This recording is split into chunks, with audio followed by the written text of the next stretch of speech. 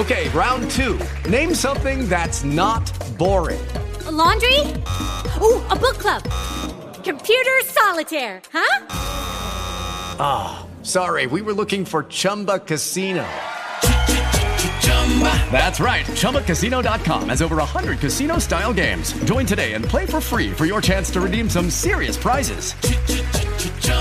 ChumbaCasino.com. No purchase necessary. Void where prohibited by law. 18 plus terms and conditions apply. See website for details. You're listening to the Law of Attraction Radio Network.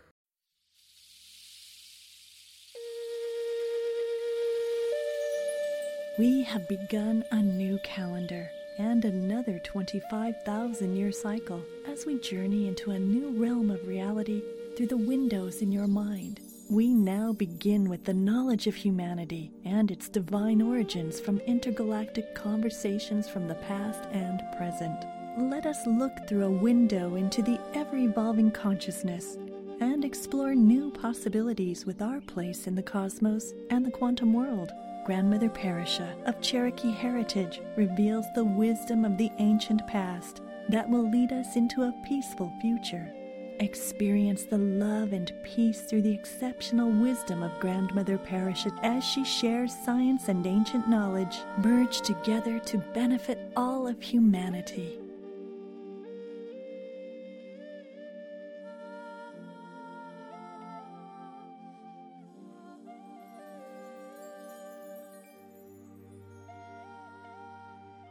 Greetings, beautiful beings. This is Parisha, and this is Windows in Your Mind. Every time I say that, I kind of get little buzz things up and down my spine. So that basically means a lot to me when I say this is Windows in Your Mind. All the work that I do and all the journeying through the 75 years of life that I've done, I've actually always related to time sequences and particulars as windows in time and windows in life.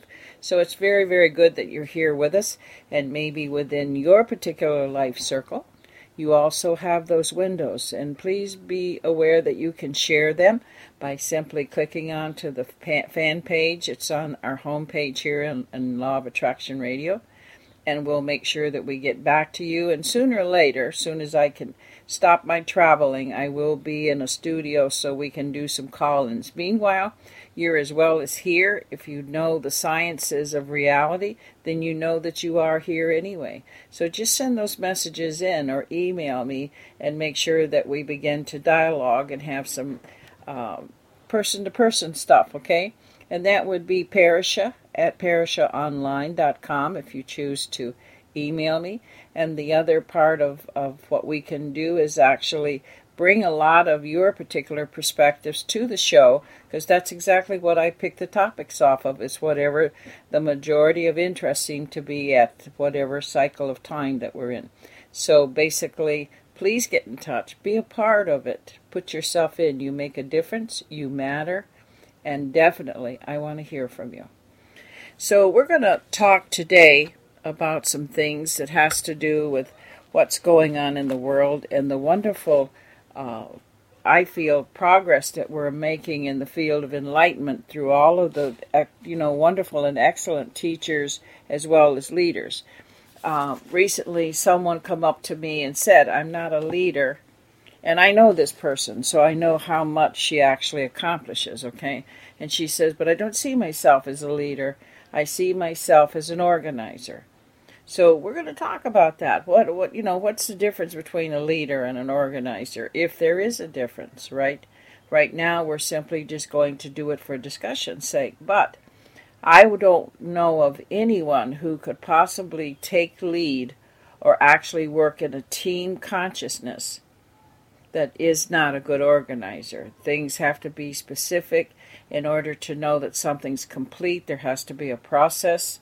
You know what I'm saying? And dealing with a whole lot of just beautiful and wonderful, happy spirits. Most often, people come to me and say they don't like structure, they don't like this, they don't like ritual, they don't like this, and it goes on. The list can be very long. And I listen to it, and by the time we get through with our discussion, we've kind of come full circle that whatever it is that they're saying they don't like is exactly what they do or what they need to do. So when we hear ourselves talking and we think about the things that we're trying to accomplish, we need to listen a little bit more and thoroughly think through what it is that we want to have happen and how we're making that happen and what more could we possibly inherit and do that would have that happen even faster. So we're looking at a world, and again, this past couple of weeks, and I'm not in studio, I'm actually on the road, so I hope that our recording is of quality, because I know Jules is such a stickler to want the very best quality of recording for you, our listeners, and I love her for that. And I do my best out here in the field to make that happen, but then again, the field is random, and we can't control it like we do in the studio. So I know she'll do all of her technical genius and make this as good a quality as we possibly can have. Where are, some of you are saying there, where are you at then? Well, I'm in right now, the southern extreme part of Arizona, and we'll be meeting up with some natives from Mexico, but also coming in from Guatemala. So we're looking at things that are happening and the changes that are happening. And so I bet this week alone, because I usually get hundreds, if not a few thousand emails over a few days. And we've gotten pretty much like about 117 emails that are actually asking about what's happening in the Mississippi Valley. And so one of the elders there, definitely a Chickasaw man, had actually some time ago predicted at one gathering for a number of people that they should consider moving out of that area and moving to higher ground. And so I just listened to that and took that into consideration. And right now, if you're watching the weather and what's going on, from the Gulf of Mexico right up through the eastern section of Texas, right on up toward the Great Lakes, which is geographically known as the Mississippi River basin. So what's happening is that the water levels are getting extremely, kind of overcooked for human needs, because right now a tremendous amount of people are without homes. The water damage has been extensive, and we are in a place to where I know my work is involved in constantly looking to help those people get back into some kind of balance and get back on their feet and get past the trauma. Here we are as humans, the intelligent species, so I'm told, that actually is supposed to think about these things and know better, or know wisely of, right? But then again, we have populated without thought into whatever looks presently at this time okay.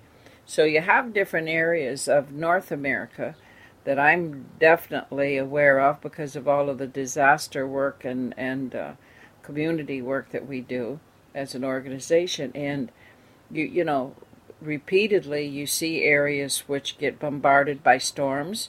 They get bombarded by different weather conditions on an ongoing seasonal basis, too. I don't just mean something out of the ordinary like what's happening right now. But still people populate it. And people make the choice. And when I'm working in those areas, I ask people, are you going to relocate? And they say, nope, I'm going to build it right back up, and I'm going to, do it and let nature do whatever it has to do. And it's like, well, of that you can be assured. And basically, whatever the situation is, in some cases I've come to know people in some of those areas very personally, because time and again, we've had to deal with the fact that their home base gets washed out or gets very much damaged through these conditions, and again, they put it back together and stay the time. So right now, I know the history of the indigenous community is how we share how the ancestors actually traveled and were pretty nomadic, because we followed the earth's particular messages and signs of what was going to change wherever we were at. And again now, we have come to be a species that will overpopulate an area and then, complain or go into some drastic situation because the food sources and the resources aren't there. So then we have to question ourselves, how are we the supreme intelligence that everything else is stupid and not as supposedly intelligent as us? Okay? The animals migrate, okay? Any particular species that it even is very much attuned to a locality, they become very schizophrenic in behavior in as much as they get kind of skitterish and everything because they realize that the energy that they are accustomed to is not there anymore, and they have to do something or go away from there. So sometimes that comes to be one of the drastic considerations that I have to get involved with as well. But, right now we don't need to go to prophecies to actually know that most of the geologists and the people who study the sciences of Earth, as well as the weather people, are constantly letting us know things are different now than they used to be, what we had become accustomed to. Every once in a while in our history, we've had a little fluke situation that's happened, and it's a one-time hit, and then we go right back into ordinary. Well, that's not happening now. Ordinary is becoming very challenging, and the particular changes that took place were not some temporary little glitch that, come overnight and went away the next day. It is repeatedly happening, and the people within the Mississippi Valley area, they've been under rain for well over 2 months now, and the rain doesn't give the water time to dry. So, those circumstances, as indigenous people, we say, what is the earth and what is the sky saying? And then we take into consideration the consistency that we're seeing. And in that, okay, so what is the solution?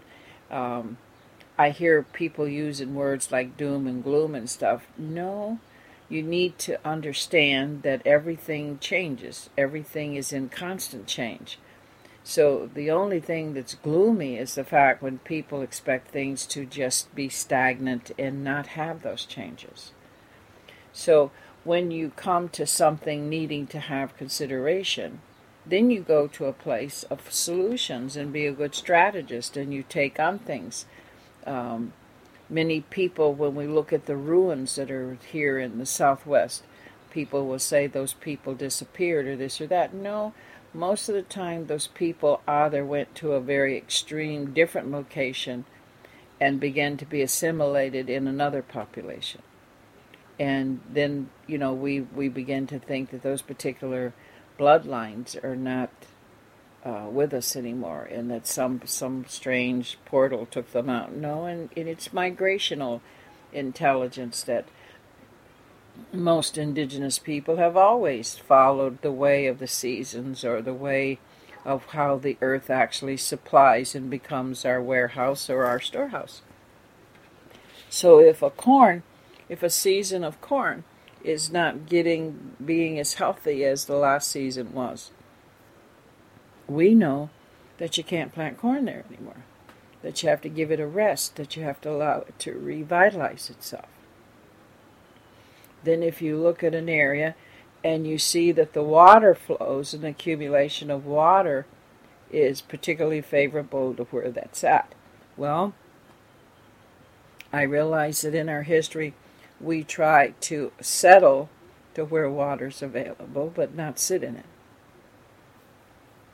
We also look at the fact that it's time to move if it becomes extreme. So therefore you go to higher ground. I think that most people have sensitivity to what the earth is saying and the needs as well as the changes. I think it's fear that numbs that, and we begin to go into denial because we don't know if there are solutions, or we don't accept that those solutions are friendly to what it is we want. Okay? And so then we have to look at whatever level of maturity we are as a being that understands that there is a collective consciousness in the environment of which we live, and that there are many things then that one would consider.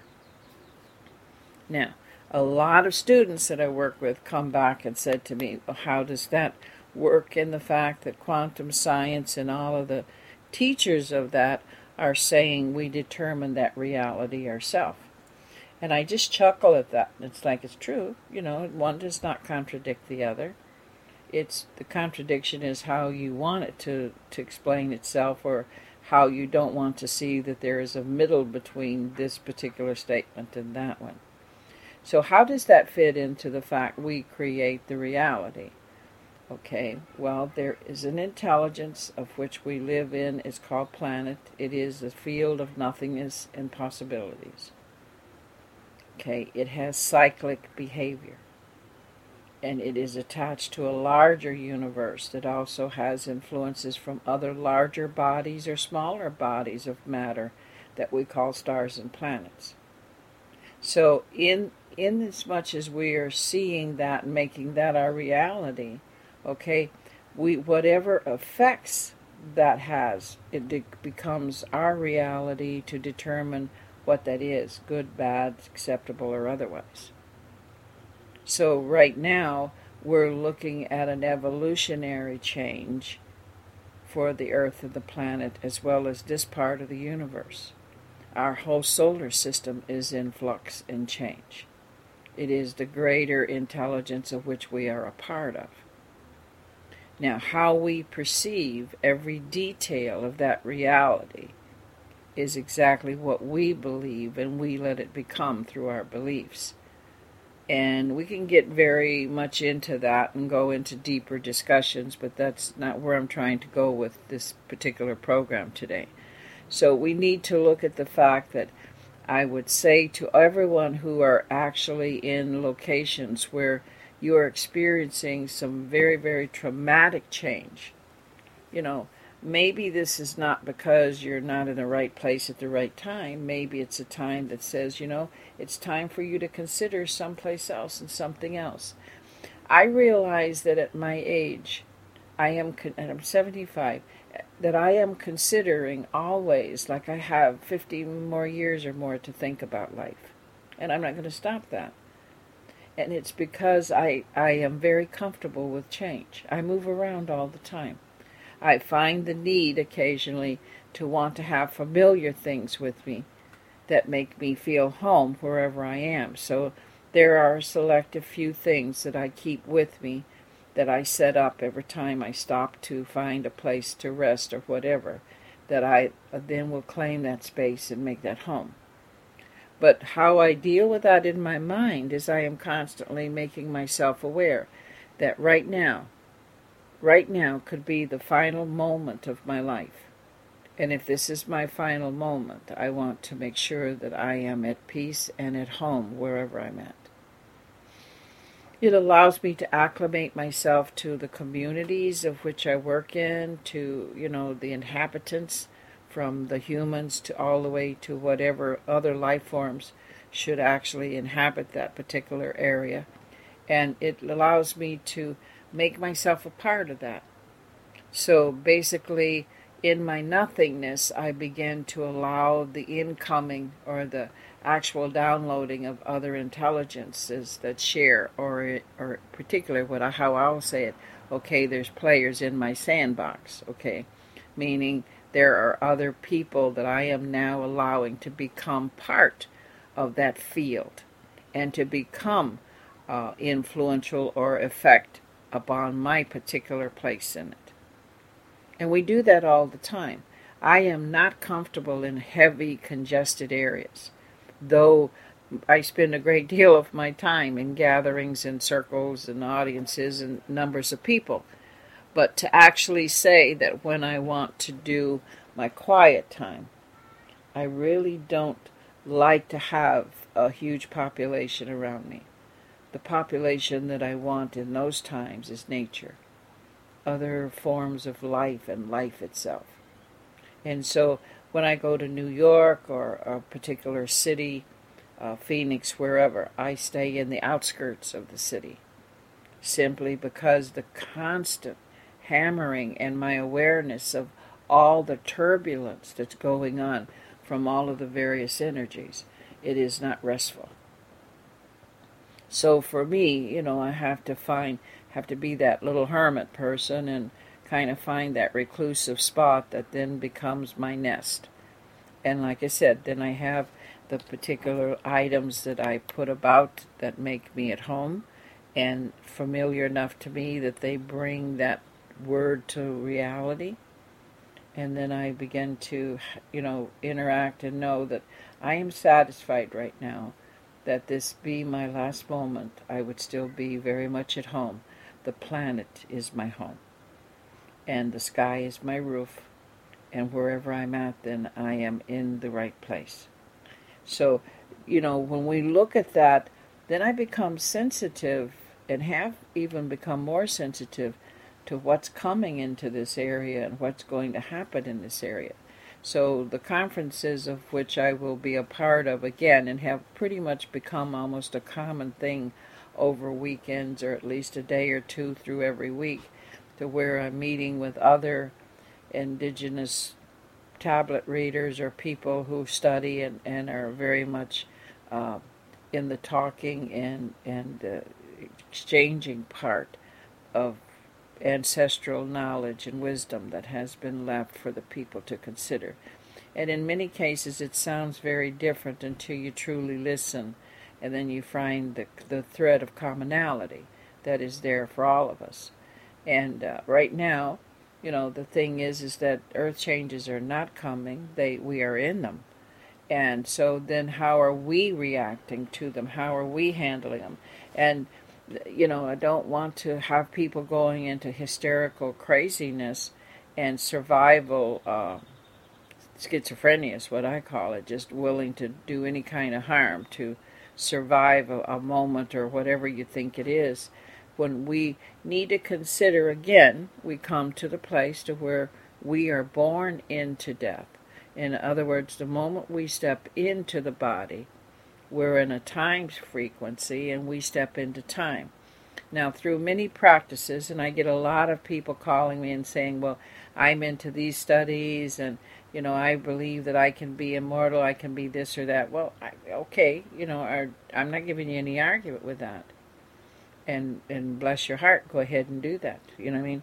But here's the thing, that once you're born, you grow from this little infant person that just come out of the womb into a toddler, and then, from there into a youth or person, and then you go into being an adult.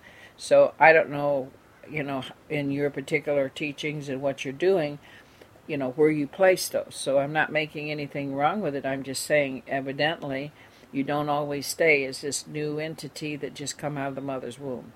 And there is a frequency of changes that we go through into that adulthood. And if you're saying you come to a place in adulthood to where then you can stay for hundreds or millions of years, I am not going to impede on anybody's beliefs, all right? So basically, be that whatever. I'm just saying right now we need to look at the fact that in present time, there's a whole lot of things that are going through the life cycles, and the cyclic part of whatever that nature is that we become a part of, okay, is having its particular changes right now. And the more adaptability we have, the more spontaneity we're willing to be comfortable with, the ability to not see change as fatal or change as broken. And that totally surprises me in a conversation recently in a group, that there were several people that told me their reaction to change is the same reaction they feel when something is broken or they have lost and something fatal has happened. And I said, whoa, so it was one of the things we took into some of our practices and how we do the healing work. But I had never, in all of my years, I'd never had anybody actually explain that to me. And it's like, okay, so you see change as fatal. Yes, it means somebody's going to go away. We're never going to see them again. It's either death or somebody moves away, a broken marriage, a broken relationship. And it's like, oh my goodness, change is every breath. It's as subtle as every breath. Every breath is different. Every breath is change. Every heartbeat is change. Every time your eyelids bat, it's change. Why would we want to make it just focus on some very drastic situation that a person has encountered? Because change is natural. And we don't have to get into, okay, the ultimate thing is, we're in the nothingness, and if there's a nothingness, then we're standing in the stillness of time, and there is no time, there's no this, there's no that. Yes, and those are states of mind that one can come to and practice. And I have seen those. I have witnessed people who have actually achieved that. And it's just awesome. I haven't gotten there yet, and I don't know a great number of people who have. But yes, it's possible. So we're not going to go and make that wrong for anybody, okay? But I'm saying on the ordinary basis, when we get into our cyclic situations, and the universe is definitely going through that, we constantly are in the flux of what's happening in the greater outer ranges of reality that vibrate and emerge into the tiny space that we call our space, which is our field, our aura. Now, the more you come to the mind-expanding practices of what you are studying and some of the things you bring up in these conversations, you will achieve a great reach that you don't have now. You're not so narrow, not so small, and you will make a difference, and it will be a good difference.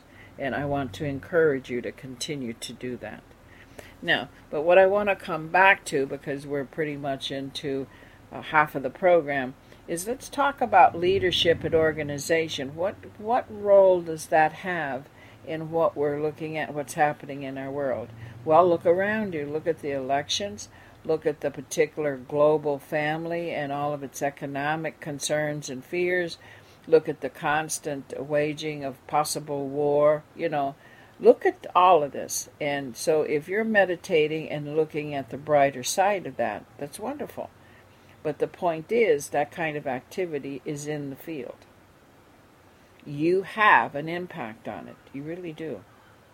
And you matter, whatever you're doing in order to maintain a good particular basis of harmony. You're influencing the whole of it. And I believe that for us as humans, we are headed to a much greater enlightenment of reality than we've ever had before. And it isn't in denial, because a lot of the people who think different than I do will say, people like you are just in denial. No, I'm not in denial. It's just that I don't have to start my day actually listening to CNN and actually take into my mind and my day all of the nightmare stories that they particularly perpetrate out of sensationalism and wanting our attention. Okay, so when I'm in my particular world, I want to have happier things. So I start out with meditation and dance and qigong and tai chi and things that just make me really just soak my cells and atoms in every beautiful thing that I can find. I start out by immediately saying, as many of you who share these times with me, I say immediately, my eyes will see 1,000 beautiful things. Well, if I'm focused on seeing those 1,000 beautiful things, I'm not going to spend an hour listening to drastic whatever's going on somewhere. Okay? And I truly do feel best.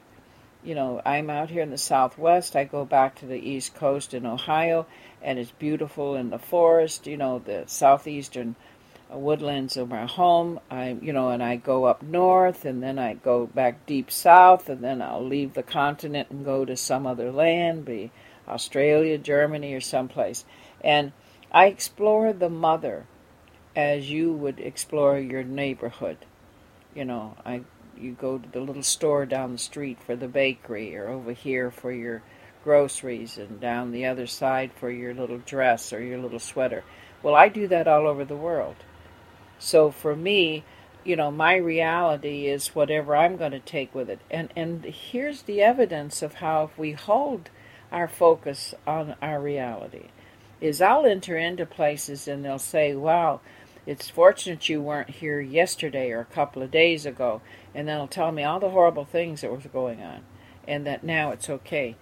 I don't have any problem, egotistically as you may see that as, is knowing that's because I came. I wasn't up to that. I wasn't into that. I wasn't going to have any of that, and therefore it didn't wait around for me. And some people just look at that and think that's just outrageous to have somebody say that. But that it's not that I'm just saying that. I believe that. So I'm okay when people say, Grandmother Parrish is a little bit of an airhead. Well, okay, if that's an airhead, that I'm doing that. But when we come to actually wanting to see what is the difference that we make, we must be organized. I mean, in order to hold that reality, I think through it very, very thoroughly. I cultivate my thoughts. I'm constantly observing myself. People that work around me will laugh because I'll talk to myself. And sometimes when some little idiocy creeps in that, that's totally not familiar or something I don't want to have any part with, I'll actually say to myself, Parisha, where did that come from? Who's talking? What is that? And then I take time to ponder that and ask myself, how'd you let that in? Where did that come from? And then I check all of the feelings and emotions that are around what was just said. And that makes up my day. That helps me live in the reality that I want to live in. Is that I determine, and I determine what I let in. Now, let's talk about the fact that the humanitarian work that I do, I go around the world and I'm looking for where I'm needed. Okay, and where I'm needed isn't always pretty, isn't always peaceful and harmonic. Okay, there's disasters going on, and I want to be there to help people get back into a better reality. And so I enter into some of the worst conditions. But I still look for that positive little glimmer of something that allows me to see that the Great Spirit is still present here, and that we need to only start pulling on that one little seed or that one little ember of light. And then that's where I go, and I focus on that, and I allow it to just keep growing till it finally takes over the field. And I don't know how to explain it to people any better than that. I find something beautiful, something just precious, and that just becomes my whole reality. And I realize that all around the edges, all around the particular perimeter is just things that are just suffering and just tragic. But I don't let that be my reality. As a leader, I know that I'm there to make the change. And whatever degree of leader I am, I have to take the power and the authority of that. So sometimes when I come into areas, people are so traumatized. They're not thinking straight. They're doing, they're not good. They're not in a good strategy. They're not doing anything to help the situation. They're just kind of maybe sitting and whatever. Okay, and then I have to start taking over, and then I look at what is needed, what needs the most immediate attention, and just start firing orders and directives with that.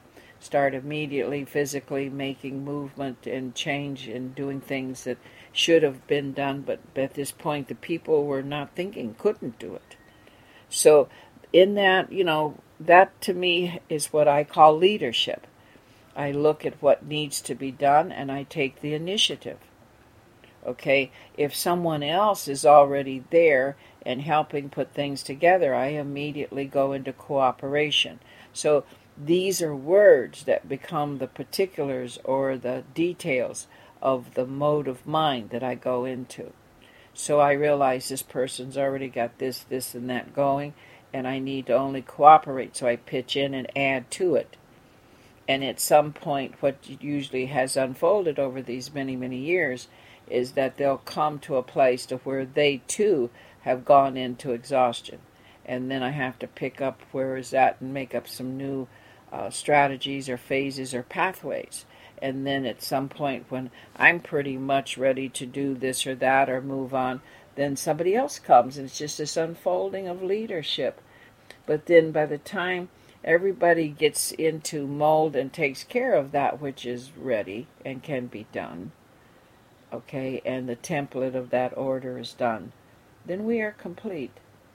And that means community is up and thriving, usually that commerce is back in business. You know, there's particulars that you take care of right away in order to make people's life become ordinary again. And, you know, usually I've had people who are new to all of this say, why did you go in and get the businesses up? Why didn't you take care of this or that? It's that we did take care of that. We immediately gave them whatever they physically needed to be comfortable and warm and fed. Okay, and until we get the community up and moving again, nothing normal will return for their life. So we go in and spend immediate attention, and how can we help the merchants get their stuff back up and going? You know, how do we get the municipality buildings and maybe the governments of wherever's there back in office so that they can begin to do their job? And sometimes it may look to somebody new to it that we're simply taking care of the commercial end of it more than we are the personal end of it. And that's not true. I mean, the immediate need of water and warmth and dryness and comfort and rest and medical care and everything else, that is being done. But the only reality that we can put back into motion here so these people come out of trauma is to give their ordinary life back through setting the community back into action. And that takes leadership. That takes people that are not afraid to have other people disagree or, you know, not particularly want to work team. You know, what I love about it is, and I have come to accept in my life, I don't have any problem with anybody's religion. I really don't. And I never really did have, but I had questions about different things that people do, you know, only to want to understand or how it come to be done that way. But because of when we come into these particular disaster areas, everybody goes into the very best of who they are. And you see people of all religions working together without maintaining some kind of superficial difference. Nobody wants to see anyone else suffer, so they immediately go to doing whatever they need to do in order to help people become warm and taken care of. And it's just beautiful. And when people are praying, you know, I walk through the camp like in the evening or in the early morning, and then you'll have all of these particular religions represented by people who are sitting in groups and praying together or chanting together, or sometimes, you know, doing it, the rattles and the drums and stuff. And it, to me, I have no word for what I feel.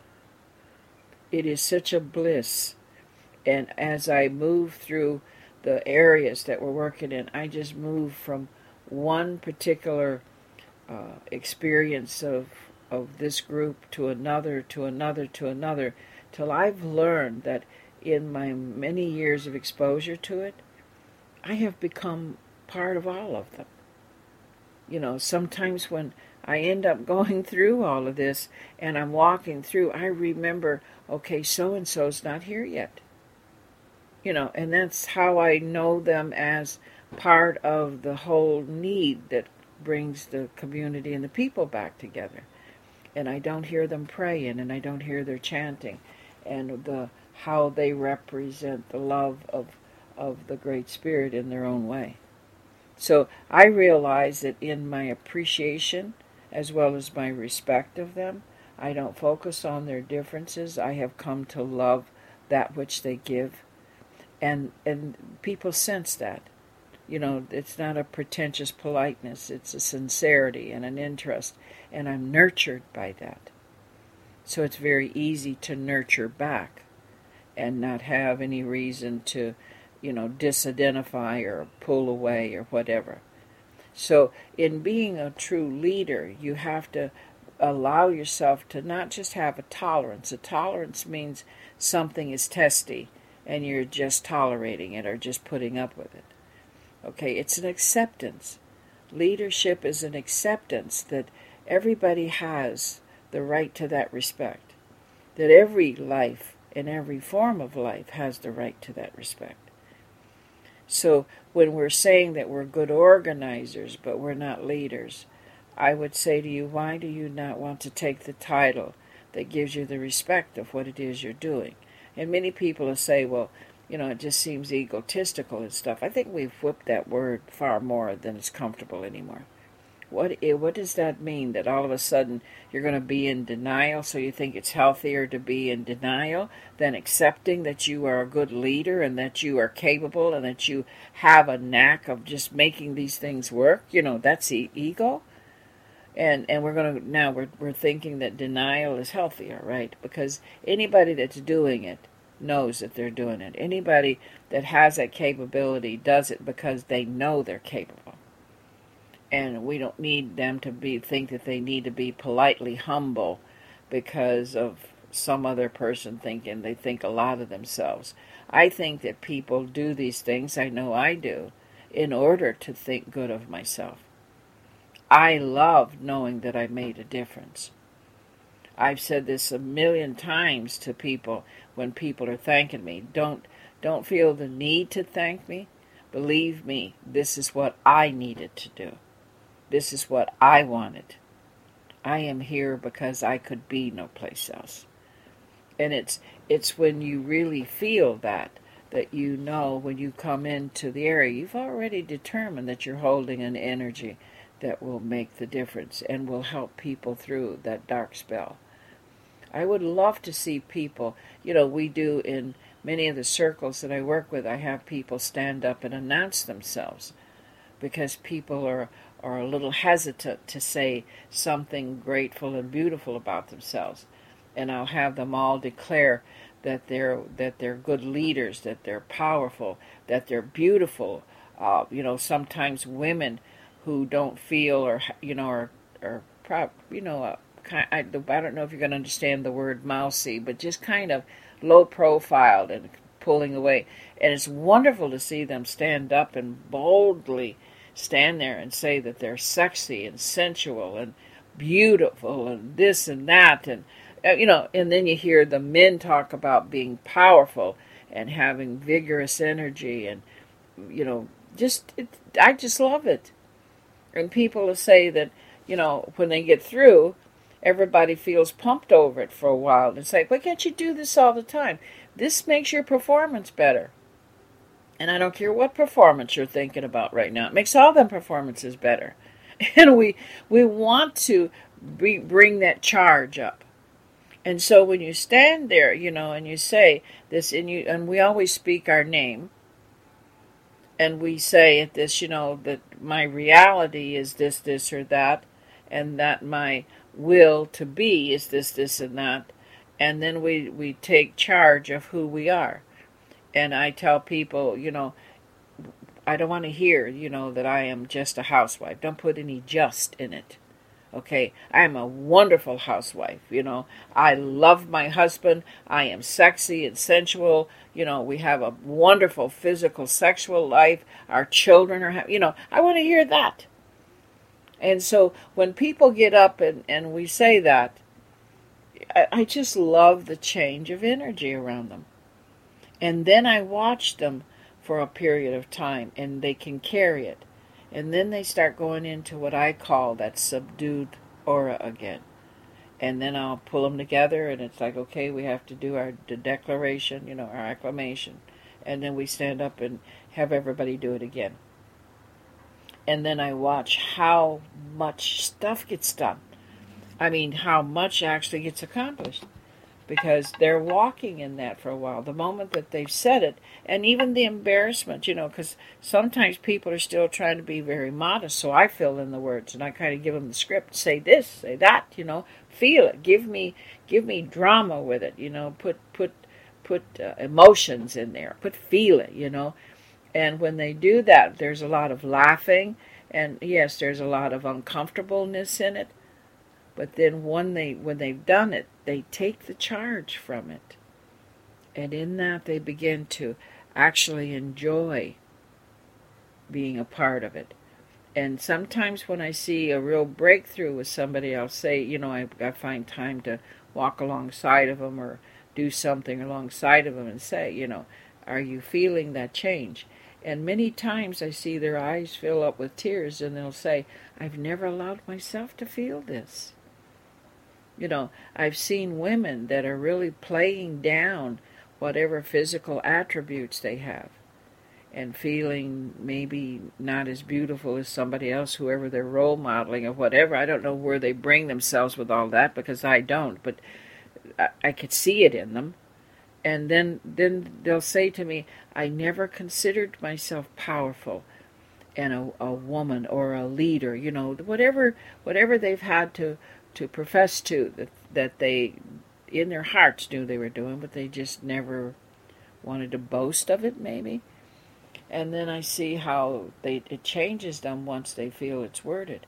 And then after everybody makes their statement of that, whatever their particular statement is, we say, yes, you are, and we're agreeing with them. We're in, I think, in some people's ways and minds, we're giving testimony or testifying with them. And it's just a wonderful outcome. And I want you all to actually begin to do that with yourself. And Louise Hayes started this many, many years ago, God love her. And she would have people stand in the mirror and make those proclamations. Well, why can't you do that? And see where it is that you're, pulling away. And then find out why. What are you afraid of? Why would you recline and pull away from that, withdraw? And as you stand in the mirror, look into your eyes. How many of you are actually looking into the eyes of that leader and complimenting yourself? Telling yourself you are powerful? How many times have you realized that you've really worked hard, you've made a difference, and you really made something happen? I invite you to go then and get a mirror, take a mirror with you if you don't have a bathroom or something that has a mirror in it. I want you to look into your eyes. I want you to talk to that beloved. Give it praise. Give it acknowledgement. Call it by name. Bear witness with it. We are entitled to that. The Great Spirit has put that in us already. In occasions of challenges or crises, many times it shows up with people who never ever thought that they had it. Love brings it forward. But you want to begin to invite it in easier times. So getting up, when you're in front of the mirror and you're doing your hair, and you get your hair and you get ready for your day and everything, maybe your makeup or whatever, stand in the mirror and tell yourself, look how beautiful you are. You are gorgeous today. You will add beauty to whatever room you walk into. Everyone's day will be brightened by just the sight of you. Have you ever said that? Have you ever felt that? When people, in a lot of the leadership training I do, we have come to a very relaxed population where people will come to work looking very sloppy and unkept, and everybody's thinking that's cool, okay? And I realize as I'm saying this, beloved, there'll be many of you who will say, well, grandmother's old school. Well, yeah. I realize that if I'm coming in to do something that's worthy, I need to show that I care. I need to show that it's important. I need to show that I respect it and that I am looking for something special out of it. And in that, then, I have to come to it special. I have to dress to complement it. I have to show that I care. I can tell you in the many, many business ventures that I have been very successful in and have enjoyed that all my life, I will only associate and go forward with people who show they came forward and cared. And everybody reacts to it, even though some people have come to accept, well, that's just the way young people dress today. And when I'm interviewing, and I'm looking to put somebody in a position, and when a person comes in and I see them like that, I don't want to be brutal with it, but I let them know that I have hesitance in even interviewing them for it, because they have not showed me that they've come forward with the thought of caring what my opinion might be, or anybody else's opinion may be, of how they care for themselves. And so you want to know that a good leader looks like a leader. What's your picture of a leader? And when you stand in front of that mirror, make sure that that's who you see. What do you have to do to see that? And then you go into the thinking of that. How do you have to perform and be, and what is the character? In leadership, there's an attitude. What is your attitude? And at that point, are you actually making that a reality? Or is that what's happening? Or are you in some denial again with that? I would like to see you take that on this week and make that part of your reality. Talk to the beloved. Talk to the very essence of the altar that you are. It is this body where we meet and engage with whatever holy name we call the Supreme Being. And we are part of it. My question to you, can you accept that you are an integral part of this very powerful and magnificent universe? And what role will you take? What role speaks to you, haunts you, and draws you forward? Look in that mirror and declare it and live it. Well, time is up, and I see activity coming, so I'm going to have to scoot out. I think you probably hear in the background Bella announcing that we got to move forward now. So you have a wonderful week. I love you very much. And Jules, beloved, I do hope that you can work with this. Being in the field has given me a real track record this week. Love you all, and take care. And remember, stand and be that which you really need to be, whatever you have decided that is. Love you all. Have a great week. All good things. This is Perisha, and this is Windows in Your Mind. Well, okay, it's that time of being complete again and going forward to assimilate and use what we've shared and learned. It's with love of humanity that I serve, and it's always good when you're with me. I value you in your time, so I say to you, Ola Ma'aliaha, we are family. Walk in beauty upon the great Mother Earth and be the blessing that you are. I send you my hugs and kisses on the breeze and in the sun. Beloveds, I am always with you. Have a wonder-filled week and celebrate all good things. For those of you who want to keep in touch through Facebook, remember that it's www.facebook.com/forward, and it's VEN PA RIS HA. And make sure that you share what you want to say and share your stuff, and I look so forward to that. So until then, know we are blessed. See you soon.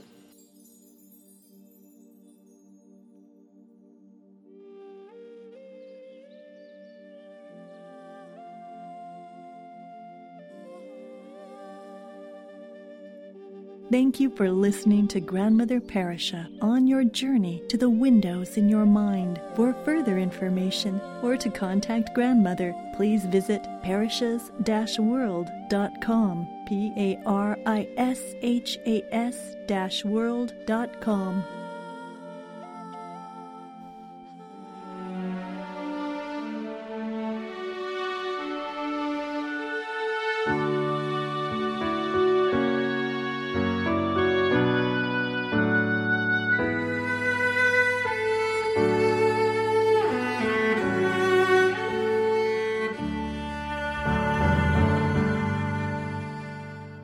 Be still, thy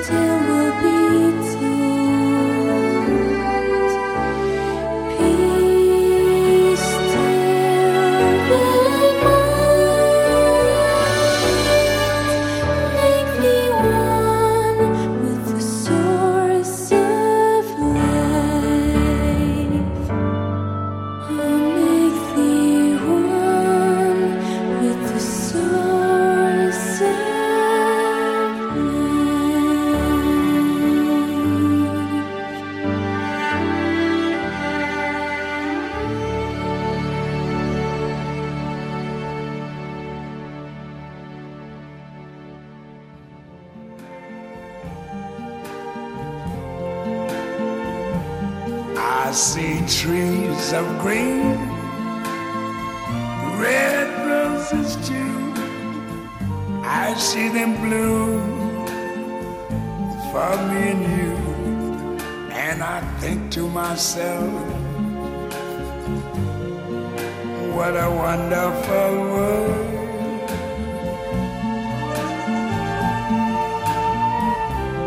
I see skies of blue and clouds of white, the bright blessed day, the dark sacred night. And I think to myself, what a wonderful world.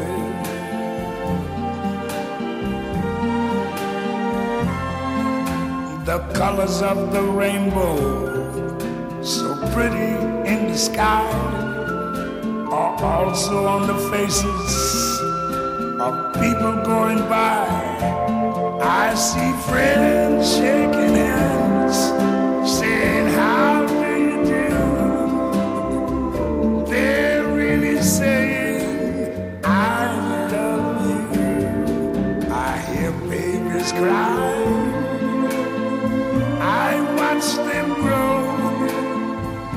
They'll learn much more than I never knew. And I think to myself, what a wonderful world. Yes, I think to myself, what a wonderful world.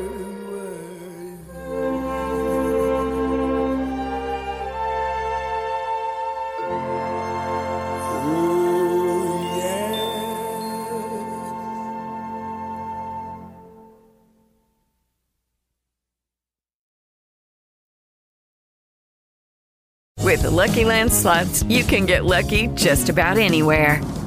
This is your captain speaking. We've got clear runway and the weather's fine, but we're just going to circle up here a while and get lucky.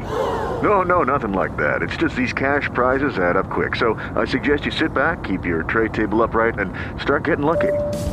Play for free at LuckyLandSlots.com. Are you feeling lucky? No purchase necessary. Void where prohibited by law. 18+ terms and conditions apply. See website for details.